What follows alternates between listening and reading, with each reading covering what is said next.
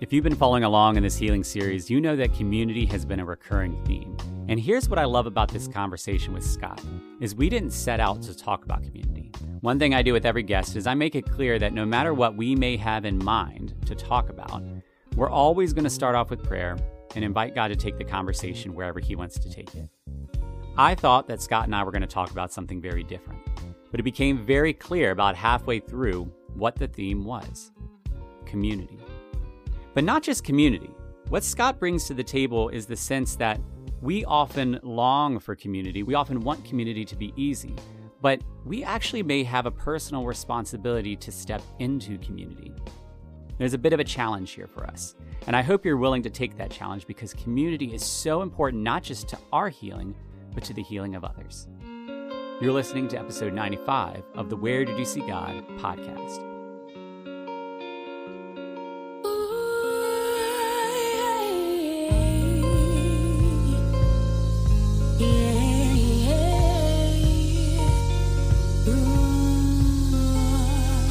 Father God, I just want to thank you that you are God and you are good. And I just thank you for this opportunity to talk with Scott about whatever it is you want to have us talk about. And we thank you that you can guide our words, you can guide our thoughts. And so we invite that now. We pray that you would take this conversation and make it what you want it to be.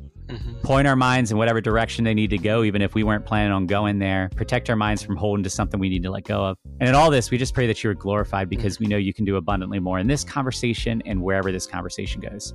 So this time is yours and we thank you for it. All this we pray in your most holy and precious name. Amen. Amen. Thank you, Paul. Oh, you're welcome. And thank you for being here. I'm really excited to talk, and I'm really excited because I know very little about whatever we're going to talk about, right? Like, I don't know where this conversation is going to go. And it's becoming one of my favorite things to see how God works in these spaces.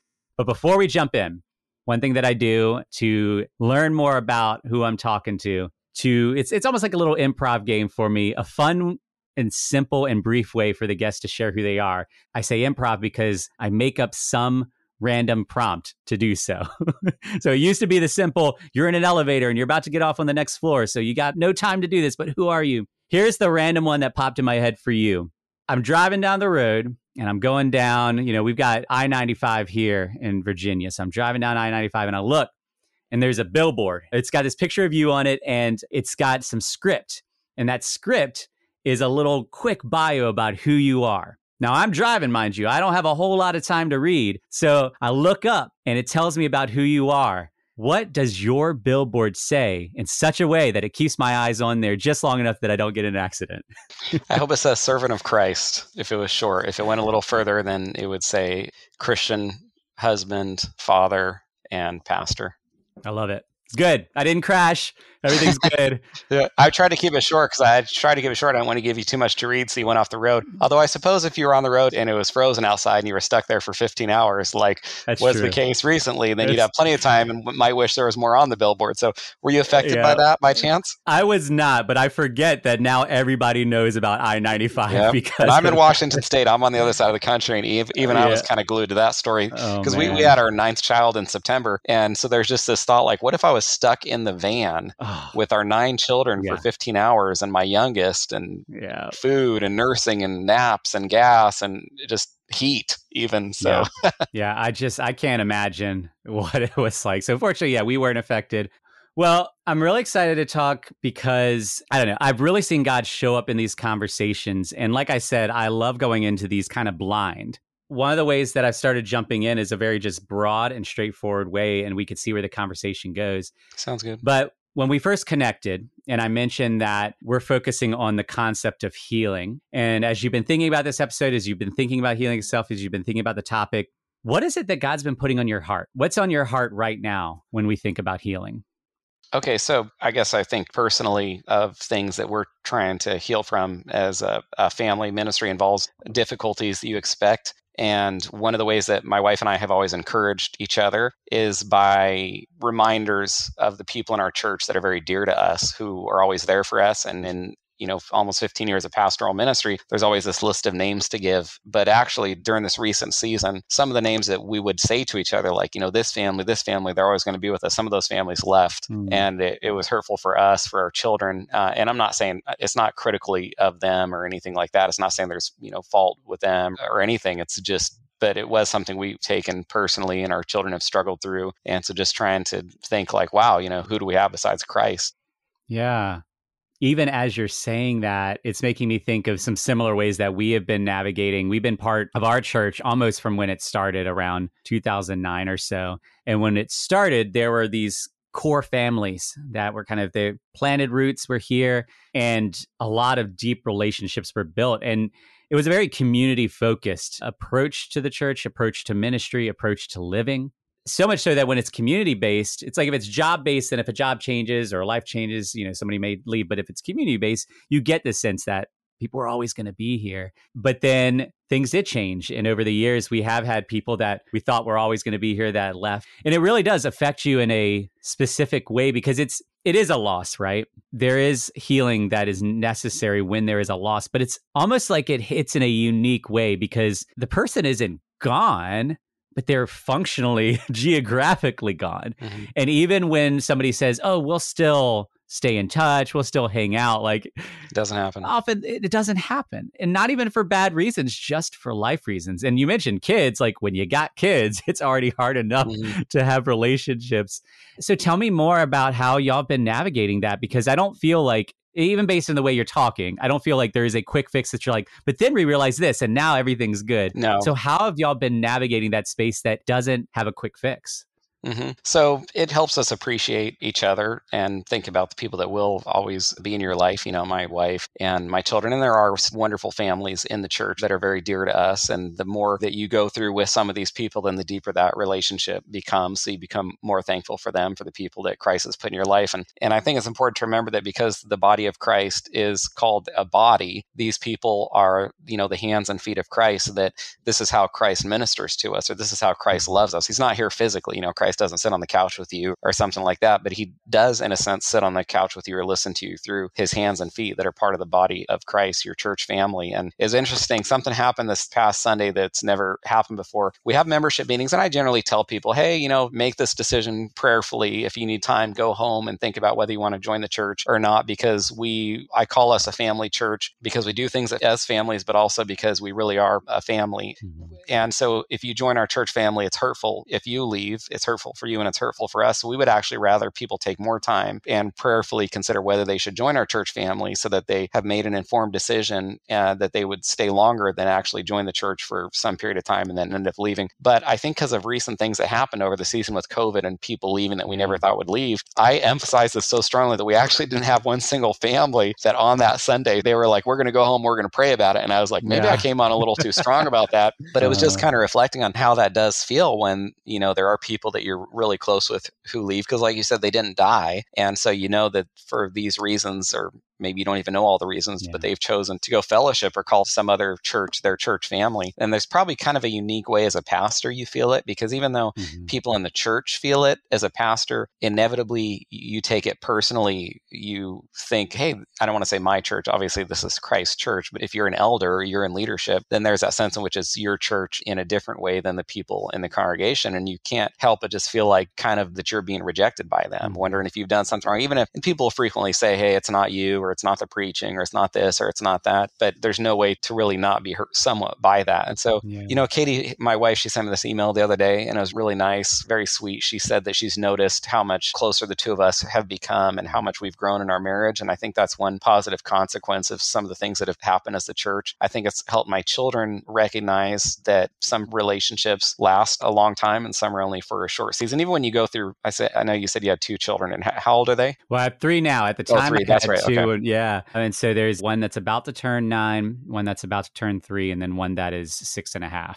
Okay. So our oldest is 14 down to, the one that was a few months old. So you kind of do the math there. It's about every other year, about every other year, God gives us another child or something. Katie, my wife just turned 40. So we don't know if this will be the last. And it's not a commentary on what other people should do, but it was just you hear someone has 9 kids and maybe you think they want to have a lot of kids. And I mean, we like having all the kids we have, but our conviction was just to kind of let God give us what he wanted to give us and have him build our family for us. Not to say others have to do that. But anyway, when your kids are getting older, you don't want to see them go through difficult things, But to be honest, you do want to see them go through difficult things. This is how they grow. This is God uses trials as much in their lives to sanctify and mature them as he does in our lives. And one of the nice things with trials with our children is they reveal, just like in Peter says, that trials reveal the sincerity of our faith, your faith tested by fire. And so to watch your children go through things and see how they handle it, if they look to Christ or not, and if they become, bitter or resentful, not necessarily toward the Lord, although I suppose that could happen, but toward people who left, all these things are revelations of where our children are at spiritually. So it is really, obviously, you're not going to let your child do something and totally ruin their lives, but you do want to allow your children to go through difficult things, make mistakes, to watch them learn and grow and shepherd them through that.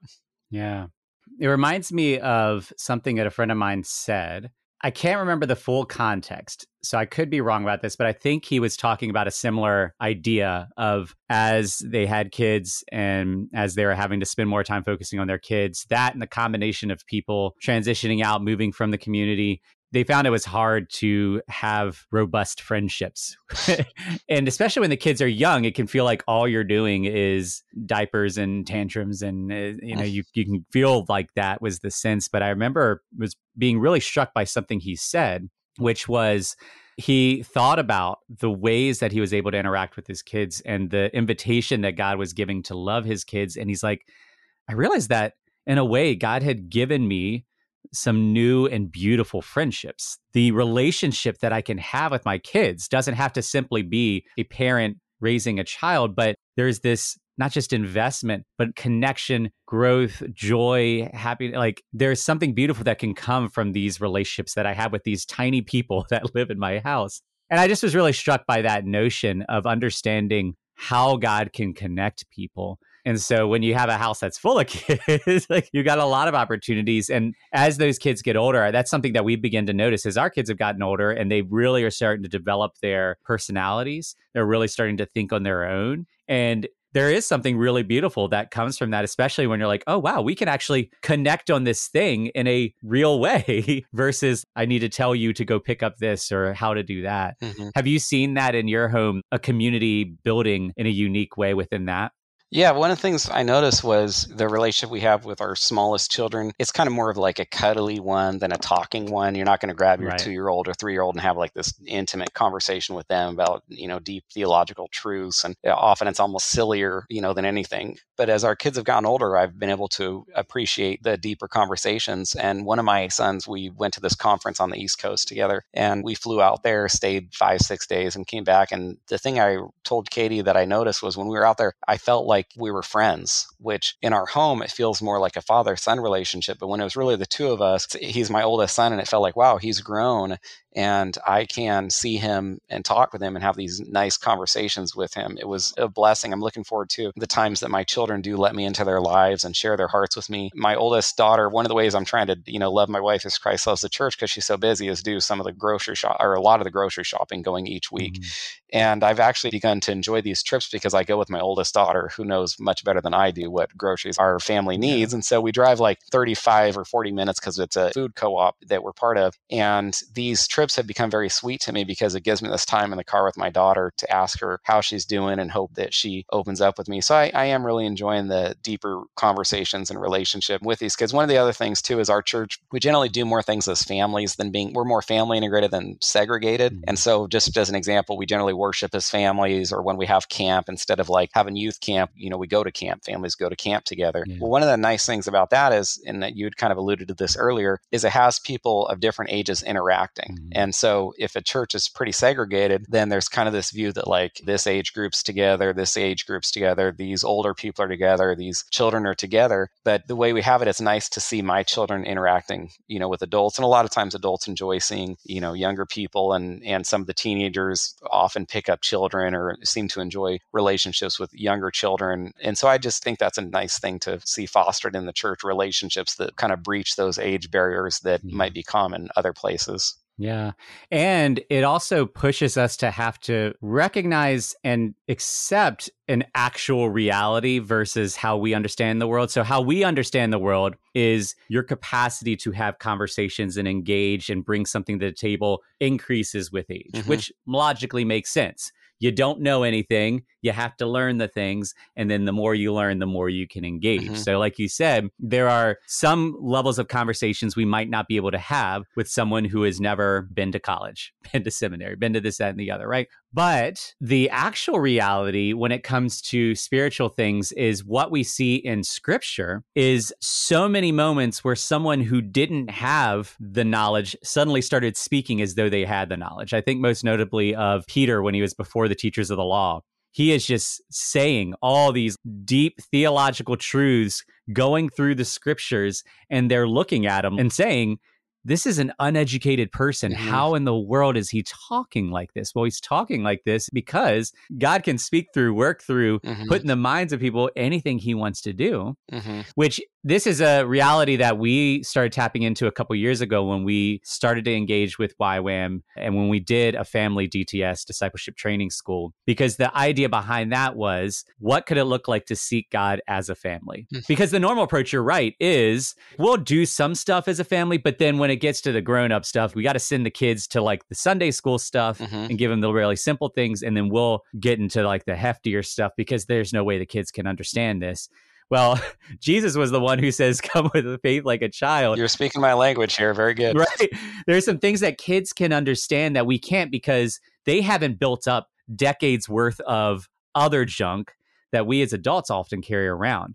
Misconceptions we've gathered, expectations we've put in place, perceptions we've developed. Kids have a higher capacity to see things as they are, even if they don't understand it. Whereas adults are so desirous to understand that it can blind them from actually seeing. Mhm. We know this to be true because we could see it all around us all the time. Mhm. And so that was something that really struck me. There were ways that we were able to engage with our kids on a spiritual level. There were spiritual things we were able to do, like go out and pray for people that in the past I would have assumed this is an adult thing, but the kids ended up being more effective, more engaged than we were. Mhm. And then we come home and we start to think, well, how do we carry this out into our lives? How do we invite our kids into things that we're praying for? Instead of the adults go and pray about this big decision, how do we invite them to be a part of that process as well and walk them Yeah. through it? Yeah, well, okay, so for 1 Timothy 4:12, it's a familiar verse, but I'm not sure that people grasp fully what it's actually communicating and the weight of it. It's 1 Timothy 4:12, let no one despise your youth, but be an example to the believers in word and conduct and love and spirit and faith and purity. We kind of look at young people or children and we make these classifications, like child, teenager, young adult, and then we assume because they are in this age group that they must behave associated with that age. And so then there are considerably lower expectations. That's why teenagers or young adults can even commit incredibly wicked crimes and not be punished because we're able to say, well, this is still just a child or a minor. This is not an adult yet. And the Bible doesn't make these distinctions. And so part of having a biblical worldview versus, a secular worldview is to look at the world through the pages of Scripture, which can create paradigm shifts for us. If we're going to really be open to Scripture and walk by faith, then that means trying to view the world through the pages of Scripture as opposed to viewing it the way we might have viewed it for, years or even decades. And that's not an easy thing to do because it can involve such a shift in our thinking or the way that we process the world around us. And that's one of those paradigm shifts that can happen when someone understands that the Bible doesn't encourage us to have these different classifications of ages. And this is one verse that really drives that home because Paul says, let no one despise your youth, but then he actually says to be an example to believers. He doesn't say something like, well, you're just a child. We're not going to expect very much of you. Don't worry about getting really serious about Christ, or don't really worry about serving or ministering in the church until you're 20 or 25. And then you got to go to seminary for years. And then at that point, once you're old enough, then you can finally start to do something worthwhile for the kingdom of God. Instead, he actually says to be an example, and not even just to unbelievers. I mean, there's a way in which it's pretty easy for believers or believing children to be an example to unbelievers because you hope believing children are going to behave in a way regarding their patience and kindness and love that can challenge or exhort the unbelievers, through their behavior. But he actually says to be an example to other believers in these areas. He says in word, in conduct, in love, in spirit, in faith, and in purity. And so I try to share that with my children. I share that with the children in the church, because we have the children sitting with us. And I've said, hey, we're not expecting you to wait 15 years until you start serving the kingdom of God. We believe that you can be an example in these areas at this time. And so if you set a higher bar for children, generally children don't have much trouble rising up to or sinking down to the bar that's set for them. And so if you treat them very childishly, and I understand the Bible says that foolishness is bound up in the heart of a child, but I think the Bible tells us that with the idea that we would strive to see that foolishness removed, that we would strive to see them mature and become more like Christ. Not that verse isn't there so that we say, oh, okay, they're foolish, let's just let them be foolish and remain that way the rest of their lives. The idea is they can be foolish, they need to be discipled, and then they can be wise. That foolishness can be replaced with wisdom. And so I just think it's something we've kind of been conditioned by the world to have very low expectations for children, which they have no problem reaching. But if we have higher expectations for them regarding their behavior, their service, their relationships, and I think that they can rise up to that, especially with, the Holy Spirit's help. God isn't going to say these things except that he's also going to equip us or empower us to obey them through the Holy Spirit's ministry in our lives. Yeah. What I love about this conversation is it really taps into a number of recurring themes, but in a different way. And so, we're talking broadly about healing. And one thing that I've heard come up in multiple conversations is how often loneliness and isolation perpetuates the hardship that somebody wants to be healed from, or perpetuates the pain if it's like a physical ailment or a disease or something like that. And the beauty and power that comes through community. Mm-hmm. Well said. You're hitting at a unique element of this. And this doesn't apply to everyone. If somebody is single and live on their own, like there could be elements of this that pulls in. But within the context of family, you've shared a couple things. One, you shared that as these core families that you thought were going to remain transitioned out, there was this pain, there is this loss, and there was something to be healed from, and also maybe things that existed before that needed healing that now maybe felt stifled because that support network, that spiritual family was diminishing, right? But in the midst of that, one day you and your wife stepped back and looked and said, wow, like our marriage is deeper now. There's a deepening of community between the two of you that started to form. And then we've been talking about the extended family and how easy it can be for us as people to isolate out ourselves. Like we'll do our familiar duties, but we'll then live in isolation within ourselves because I don't want my kids to see me sad, or I don't want my kids to see me angry, or they wouldn't understand. So I can't talk to them about it. And so within our own homes, we can feel alone. But we're pressing into this idea that God could actually work through our children, give them a capacity that is far beyond their age, and bring joy in ways that we might not have expected. We're in the midst of a pandemic, right? We're in the midst of a season where a lot of people have lost connection with maybe their past support networks. And many people are finding themselves more in the presence of their families. And so I'd love to hear your thoughts on that idea of how God might bring healing from the community that he's built within our own home. Sure. So I have two thoughts. One thing I just want to say, if people are listening to this, I've had to learn to navigate through this as a pastor of a church with a lot of families and a lot of children. People can come in and feel like they don't fit. We're almost all homeschooling families in my church, but I don't want to be known as the homeschooling church. We have a lot of children, but I don't want to be known as the church with a lot of children or the church with big families. Why? Because I don't think that's premier. I think premier is preaching Christ, preaching the gospel. That's how I want to be known, as a church that's faithful to the word of God, a church that preaches the gospel and it has expositional preaching, and loves others, serves others. So people can come into the church, see all the children, see all the families, and then sort of feel like they don't fit. And it's like, what do we say to them? What do you say to the couple that can't have children? Or what do you say to the woman who lost her husband? Or my mother lost her husband, my father, some months ago. And how does my mom find her new place in the church? Well, what I would say when people come to the church and they don't have family, whether it's children, a spouse, parents, close friends, siblings, actually, here's the way I'd say it if I make it very simple.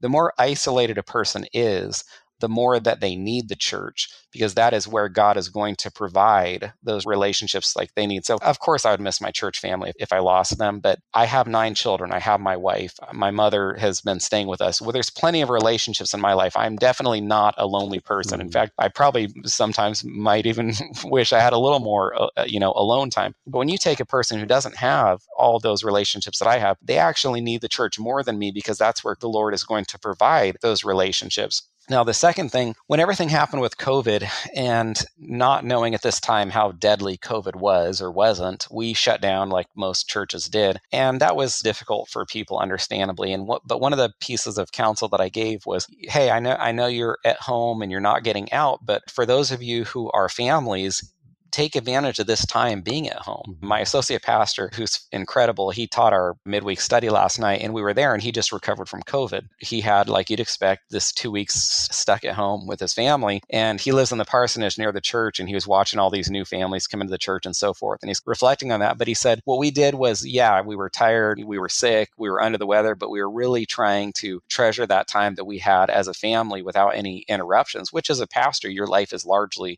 people coming into it regularly. You sit down for a meal, and then the next thing you know, someone texts you with a need or calls, and we live right up from the church. And so it's really hard to have a lot of uninterrupted time as a family. And one of the things he said that I appreciated was he took advantage of this quarantine to really kind of pull his family to spend more time together. I mean, that's one of the things that I encouraged my church when they went through COVID, was try to take advantage of this time that they had together as families. Nobody really likes it, but there is often a way that, according to Romans 8:28, God wants to work things together for good, even if they're harder for us to see. But one of the sad things, Paul, that I've encountered is I won't see people at church for a week or two or a few weeks, and then I follow up with them, and they basically tell me that they weren't coming to church because they were struggling. And that really grieves me, because I think when you're struggling, you have almost more reason to go to church. Do you only go to church when you're joyful? Do you only go to see your church family when things are going well in your life? I would say you might not feel like going to church, but when you're struggling and hurting, that's when you need church even more, because that's when God wants to, when we talk about God's grace being sufficient for us, one of God's graces is fellowship,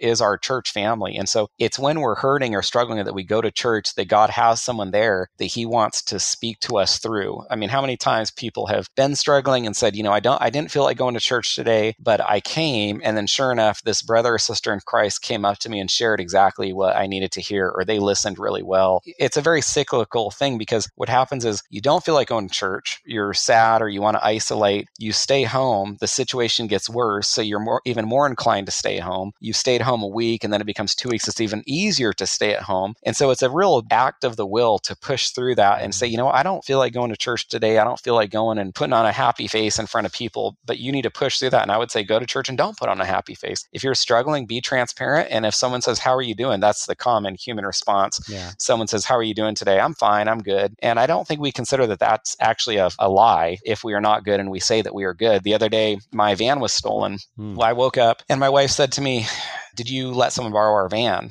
or did you park it in a different place? And I said, no, I didn't. I said, it's not out front. And I just thought maybe you assume there's some explanation for this. You don't think your van has been stolen right in front of your house. And sure enough, it was stolen. We reported it to the police. And then an hour later, they called and said it was being used in these crimes in Portland, Oregon. We live about 40 minutes north. It wasn't like a devastating thing. I mean, I'm not comparing that with, people that have cancer or lose children. But someone asked me, they said, like a little while after that, they said, how are you doing? I said, we're doing fine. And then I realized that's not true. I probably shouldn't say that. I'm kind of frustrated having to deal with this whole van situation, and then just decided to tell them the truth. And so I would say, when you go to church, when you're hurting and someone asks how you're doing, believe that God might want to use this person to be his hands and feet, to love you, to serve you, to help you through this situation, and recognize that on those times when you're not in the valley, but you're on the hilltop, when you go to church, that there's someone else in a valley and God might want to use you in that way in someone else's life. So we're pretty much either going through trials and hoping others can serve and minister to us, or we're out of trials and we're planning to serve and be a blessing to others while they're going through trials. Mourn with those who mourn, weep with those who weep. God encourages us to be involved in each other's lives in that way. Yeah. I'm with you. That is actually another thing that has continued to come out, is the idea that God has designed us for community. He calls us to love God and love others, which means he's calling us to connection with him and connection with others. And I think you're right. We do have this default response of isolation when things are hard, and it will cause us to avoid whatever community structures we have in our lives, whether it's our family in our own home or our church family or some other entity. Again, we're talking about healing can come through community, and we can sometimes be the ones stifling healing because we are avoiding the community. Now, that said, there are a lot of reasons why we will isolate ourselves and avoid community. And one of those, and I'd love to hear your thoughts on this, is so I agree with you. I'm guilty of this. I am prone to say I'm fine when I'm not. We all And are. I'm trying to get better at that. And I agree with you as well that there is something valuable, important about learning to step and walk in transparency and openness and vulnerability. And of course, it looks different in different places and in different ways, right? But that's a process that God's been inviting me into for the last few years. That being said, as you were talking, I was immediately reminded of a couple episodes that I've done over the past couple of years with people who actually, one specific who explicitly said that they were not doing well and they were tired of saying they were fine. And then they started to be more open about, no, I'm not fine. I'm not good.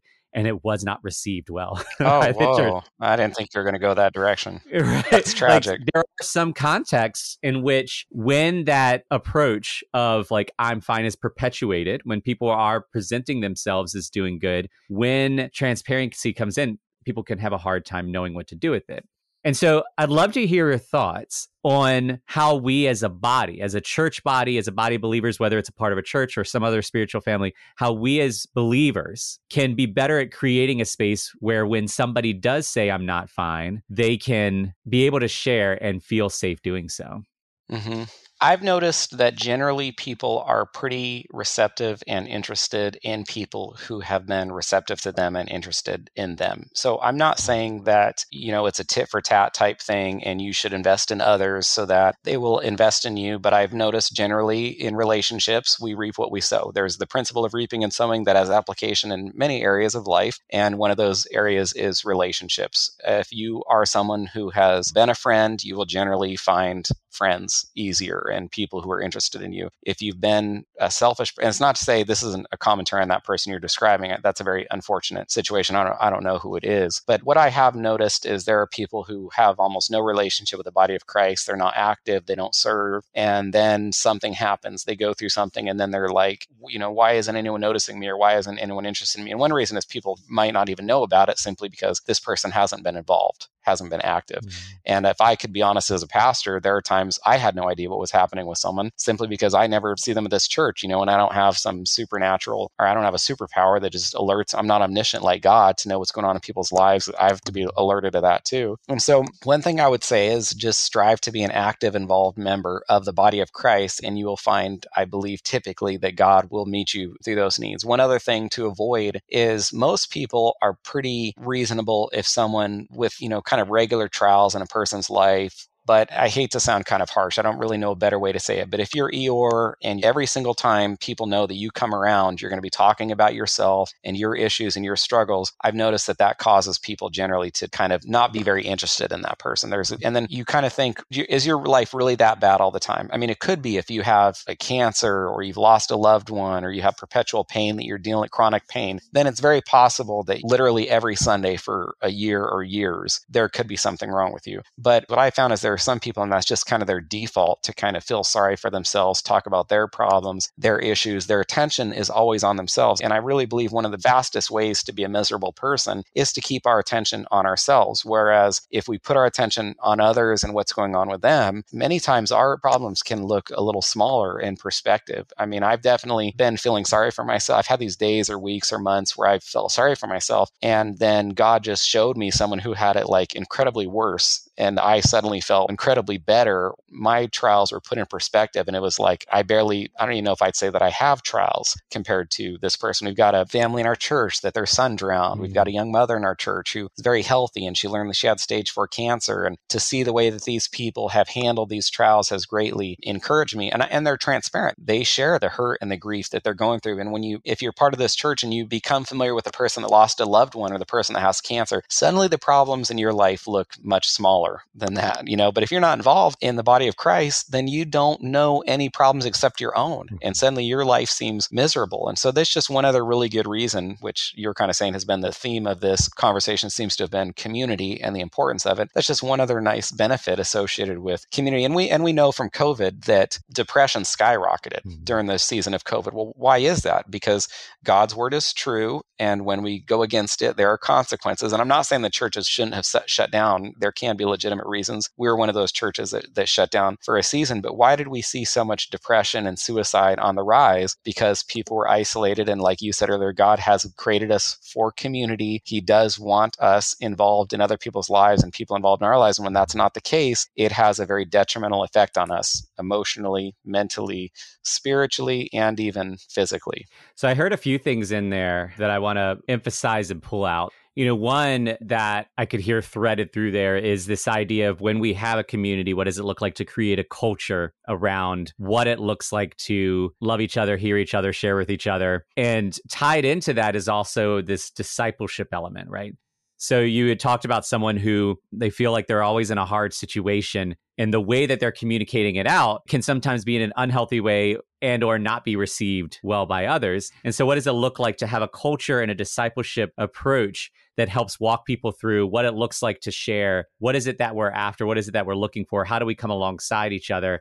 Yeah, it can be hard to know how to share sometimes. But if we're also not creating spaces in which that's demonstrated in healthy ways, then it's all the harder. Mm-hmm. Or if it's demonstrated in unhealthy ways, then it makes it even more hard. And so creating a culture around following Christ's lead of compassion and understanding, but also how to spur each other on. To love and good works. Yeah. There's this other piece that you mentioned around perception. And I know that for me in my life, that has been a valuable piece. There was a hefty, hard season for several years that I was in. One of the things that God used was relationships that I had with others, friends, fellow church members, community members. It was almost like every time a hard thing happened to me, there would be someone else that I knew that was going through something harder. There's a thin line we got to tread here, and I want to be careful to name it specifically. The healthy piece of that is to be able to put our situation in perspective, kind of like you were mentioning, to be able to say, man, it is really tearing me up that this person said this hurtful thing to me.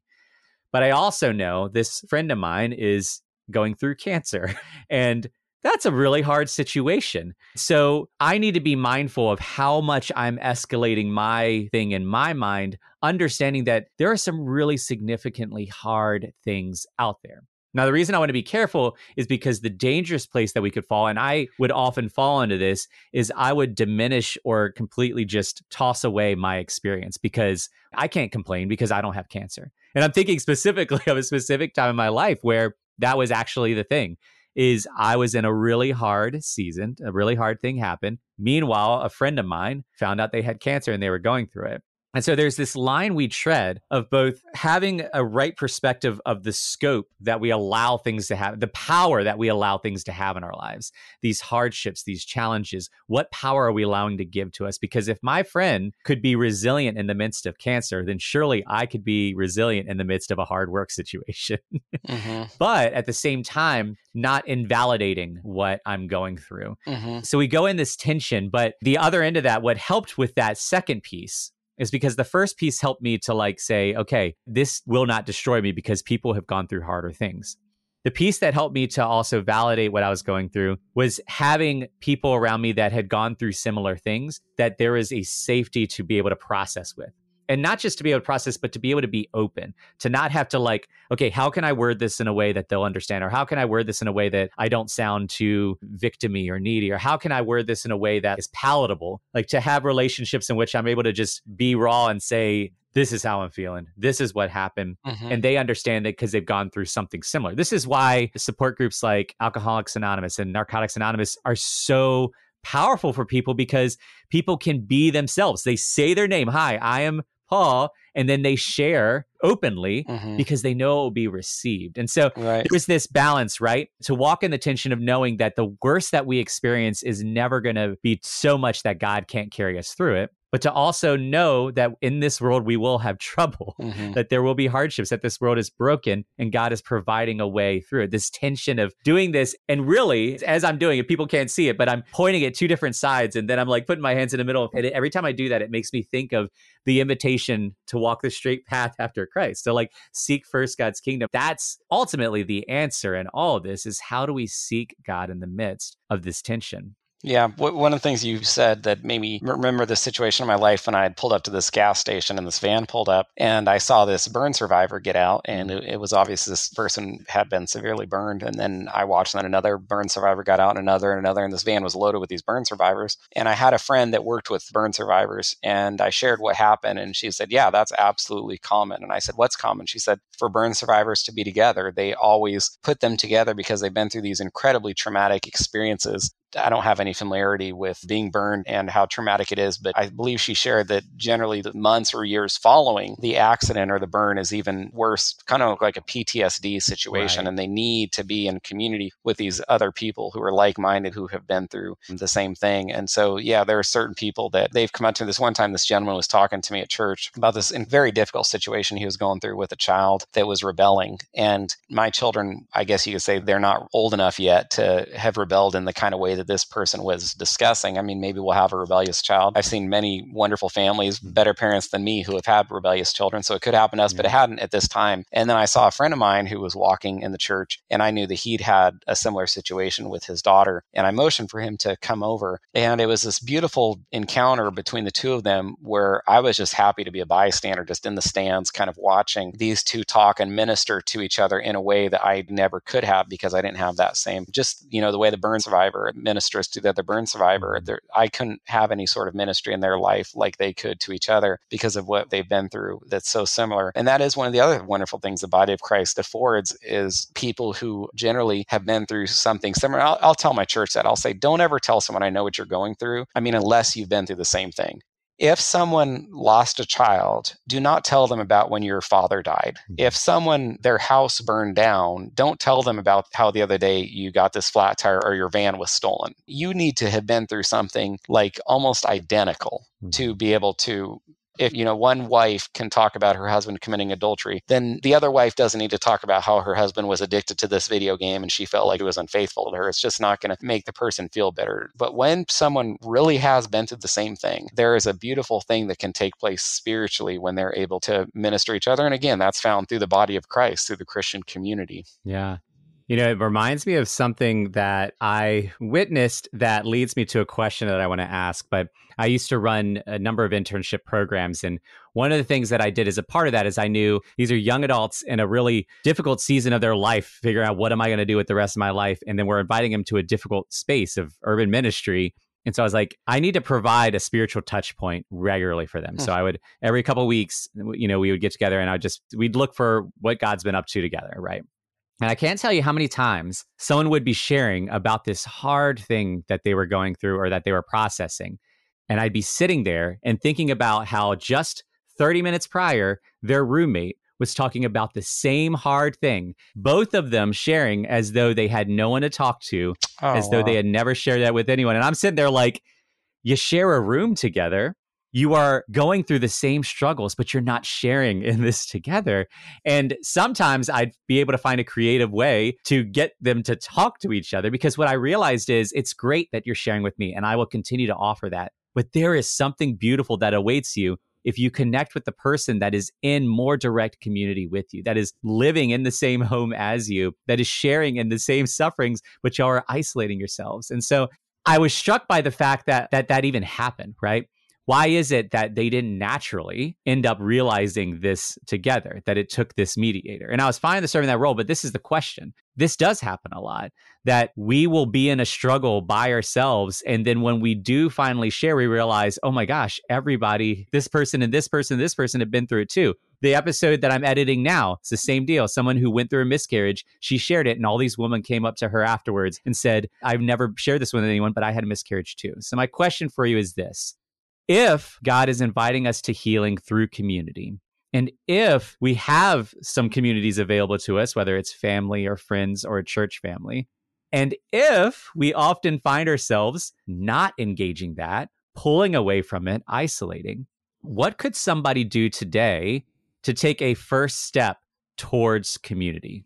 Good. So I'd kind of try to see what they have going on in their lives. If they're part of a church, how can they be more involved? And just one simple example, most churches offer something besides Sunday morning. Rare is the church where all they have is the Sunday morning worship service. And the reason I mention this is it's pretty hard to develop close relationships through just Sunday morning. Mm-hmm. In fact, and I'm not minimizing Sunday morning, but I'm a pastor. I love Sunday morning. I love people coming to Sunday morning. Can there be some very powerful, intimate exchanges after service or before service Sunday morning? Yes. However, I feel like you're probably shortchanging yourself if that's what the extent of your involvement in the church looks like is just Sunday morning. So are there home fellowships? Are there midweek Bible studies or things like that? Those generally kind of afford smaller groups, greater intimacy. Look for something like that. And then the other thing is just, is there someone in your life that God would have you invite them out to coffee and just get to know them? Mm-hmm. I'm almost certain that you're going to find yourself being as blessed or more blessed than you hoped to bless this person. And so is there someone in your life that you know is going through something, or you would just like to get to know a little better, that you can reach out to and say, hey, would you like to get together and have some coffee, get to know each other a little bit better, or something like that? So just find some other ways to have some deeper relationships, because generally, Sunday morning, it's a lot of passing each other in the hallway or kind of standing up, a quick handshake. Mm-hmm. It's not going to afford the depth that I think can really be reached when there's relationships outside of just, Sunday morning. Now, if someone's not even going to church at all, then that's one of the first things I would say was find a local church, pray where God would have you go. Bring people a meal. Our church often has opportunities to sign up to bring people meals after they deliver a baby or they're going through something difficult. Mm-hmm. Yesterday, my associate pastor, we signed 2 cards to people that were suffering. Write up a card or a letter, and you'll be surprised if you don't hear back from them, and have them, reach out to you, and it allows you to reach a deeper relationship with Mm-hmm. those people. Yeah. Yeah, it's like this notion of, one of my pastors once said, we think about church as the 2 hours a week, but there's a lot more than 2 hours in a week. And the church wasn't called to be a singular event per week. So what does it look like to think of the church in terms of all those other hours, 160 something or whatever, however many there are? What can that look like to experience what God intended for the church through the rest of that time? But I feel like there's a lot more we could talk about, but I wanted to wrap up with 2 questions. So the first is this: if anybody wanted to connect with you or with some of what you're doing, what's the best way for them to do so? Sure. Thanks, Paul. Yeah. So my website, it's my name, scottlapierre.org. So SCOTTLAPIERRE.org. That's the place people can find my books, my sermons, my social media. And there's a contact page there. If anyone has any questions or if I could pray for them in any way, they can reach me through that contact page. I'd love to hear from them. I also have my YouTube channel, which is where I have my sermons and guest preaching and so forth, if you're looking to hear some expositional preaching. And my books are on Amazon. I mean, you can see them on my website, but Amazon's probably the easiest place to find them. And so, yeah. And I also have a free gift. It's called 7 Biblical Insights for Healthy, Joyful, Christ-Centered Marriages. It's not a lengthy read. It's a pretty short read, more like a pamphlet of just 7 insights. I've written a couple marriage books, and these are just some of the information pulled from that to encourage and challenge people. And that's a free gift that you can get from my website that I hope would be a blessing to your listeners. That's great. Thank you. Last, is there anything else in your heart, anything that God's putting on your mind that you want to share before we go? Paul, I would just say I'm thankful for your ministry and the way you're reaching out to people and being able to come alongside in this small way and just reflecting on this conversation. I feel like if someone happened to tune in today, there was such a focus on community and relationships that maybe this could be the nudge that you've needed to kind of press in a little more in your relationships with others. Because we didn't come to this with any sort of agenda, and you just wanted to be led by the Spirit. And so I can kind of look back on this conversation and say, wow, that was the nail that was really driven home. And so if you were a listener, don't take for granted that God had you tune in today. I hope that you will receive the exhortation from Him to grow in your relationship with others or grow deeper in the Christian community. You will walk, you will run, and dance through the streets, shouting praise to the one. You're healed, you're clean. Go out, tell the people what you've seen. Revived in Him, new life in Him. Hebrews chapter 10, verses 24 and 25 says this: "And let us consider how to stir up one another to love and good works, not neglecting to meet together, as is the habit of some, but encouraging one another, and all the more as you see the day drawing near." Now, that passage was on the forefront of a lot of churches' minds over the last 2 years during the pandemic, because for many churches, they had to make a hard decision. Do we stay open or do we close? And many struggled with how to respond to this verse. Not neglecting to meet together. How do we live out this verse if we're not allowed to meet together? How do we live out this verse if meeting together puts us at risk? How do we live out this verse if we are not physically in person? Now, there are a lot of different responses to this, right? For some people, they saw not meeting as a way of loving others, to love their neighbors by not putting them at risk. For others, they saw this as a challenge to say, no, we're called to meet together, and so we are going to still meet no matter what happens. And this right now is not the time for me to dive into which is right and which is wrong, but to say this. Sometimes we'll take a passage like this and we'll miss the heart of it. And let us consider how to stir up one another to love and good works, not neglecting to meet together, as is the habit of some, but encouraging one another, and all the more as you see the day drawing near. One phrase that we see repeated in there is one another. There's a call to action for one another. Because the truth is this, often when we think about community and when we think about our own healing, we are thinking about ourselves. But we are actually called to serve one another, to love one another. And so this idea of community isn't just about what it brings to us, but who we can be for others, or more importantly, how God can use us to impact others. So when we think about how we engage community, whether we do or whether we don't, we need to think about not just the impact on ourselves, but what is the impact on others. Then we see this other piece, not neglecting to meet together. That is a very different phrase than just saying not meeting together. Because we look throughout Scripture, there are moments where individuals who were honoring God weren't able to meet together, whether it was because they were in captivity or whether it was because they were sent on isolation. Sometimes meeting together is not an option. And that's not the issue. The issue is when we are neglecting community, when we are neglecting loving one another. But let's be honest, the last 2 years have been hard to know how to live out community.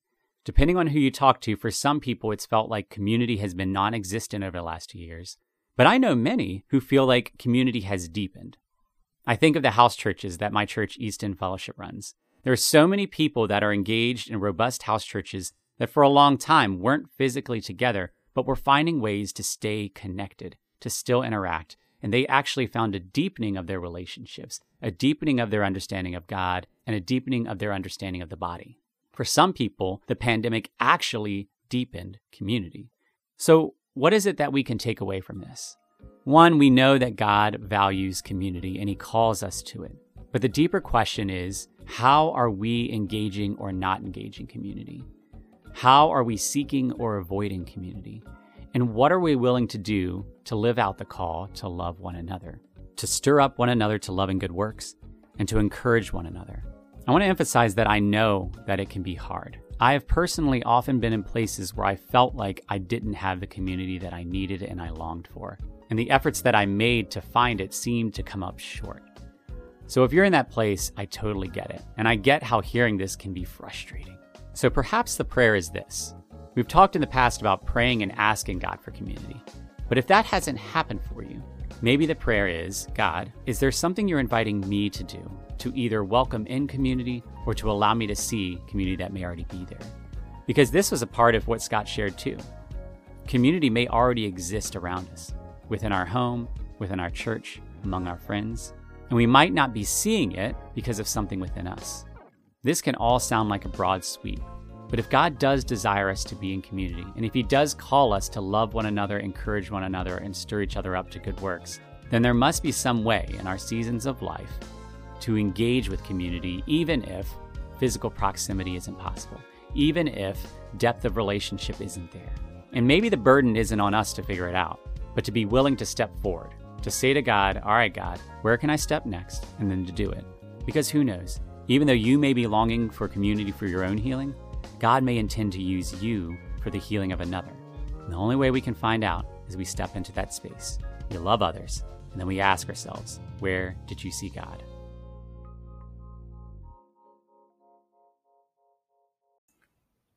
Have you ever wanted to read Revelation but haven't known where to start?